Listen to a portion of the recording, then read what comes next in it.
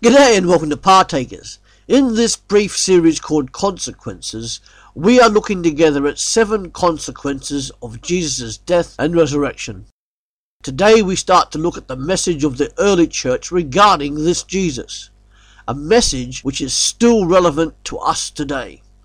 The message is the Easter story, Jesus' death and resurrection. Let me read to you from Mark chapter 10 and verse 45. Jesus is speaking, "For even the Son of Man came not to be served, but to serve and give his life as a ransom for many."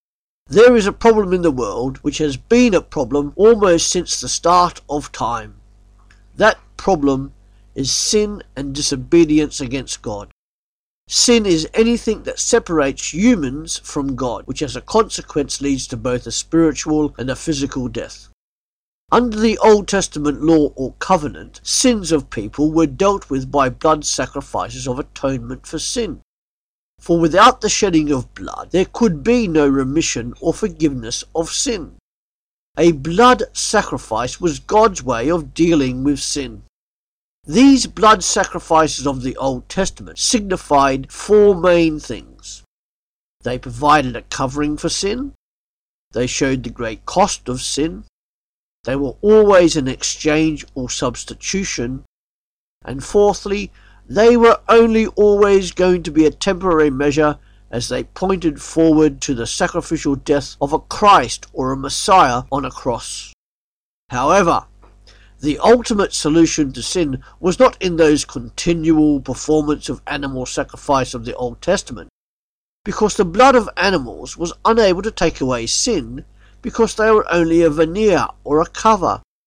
That is why it was necessary to repeat time and time again. But those animal sacrifices pointed forward to a time when they would no longer be necessary.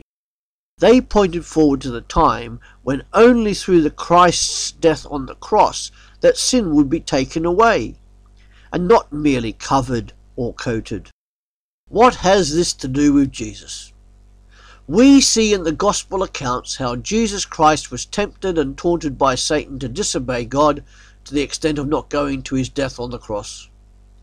If Jesus had ever succumbed to temptation and sinned against God in thought, word, action or inaction, then he himself, Jesus, would have needed a Saviour. Certainly an untenable position. That is why Jesus Christ is the perfect sacrifice, because he never sinned and he always did what he saw God the Father wanting him to do.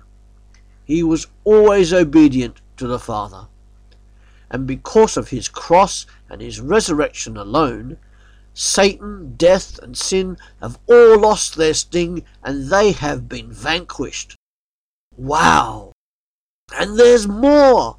There is more to the cross and resurrection of Jesus Christ.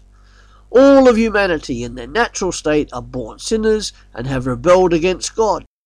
However, because of Jesus' death on the cross, God offers forgiveness, peace and reconciliation. Through his cross, humanity can choose to be made right and just before God as it cleanses from sin and declares humanity right before Almighty God. Because of the cross, humanity can choose to have direct access to God, and Jesus Christ intercedes for them. Because of Jesus Christ's death on the cross and his subsequent resurrection, all those who choose to follow him have freedom from slavery to sin and freedom from the power of the devil. Wow! But none of those things are true if a person is not a follower of Jesus Christ. Ultimately, the cross and resurrection brings you to a choice. You can accept the cross and therefore be guaranteed peace with God. The cross of Jesus Christ and his resurrection epitomises God's glory. Jesus Christ, as the Son of God, who is outside of time and space, entered time and space of this world and became human. Jesus Christ died on a cross, taking on himself the sins of the world, paying the greatest price, so that humanity could choose to be restored back into a peaceful relationship with God the Father. That offer is for all people of all nations, ages, generations, statuses and gender. But there is a price to pay for those seeking to be followers of Jesus Christ. If someone wants to be a follower of Jesus Christ, they must surrender completely to him, be prepared to identify with him in suffering and death, and also be willing to follow him obediently wherever he leads. Jesus' death on the cross was preached by the early church. That is also to be our message as a church in the 21st century. But that was only part or half of their message. The second part of the message we will look at in the next of our series, Consequences. See you soon at Partakers.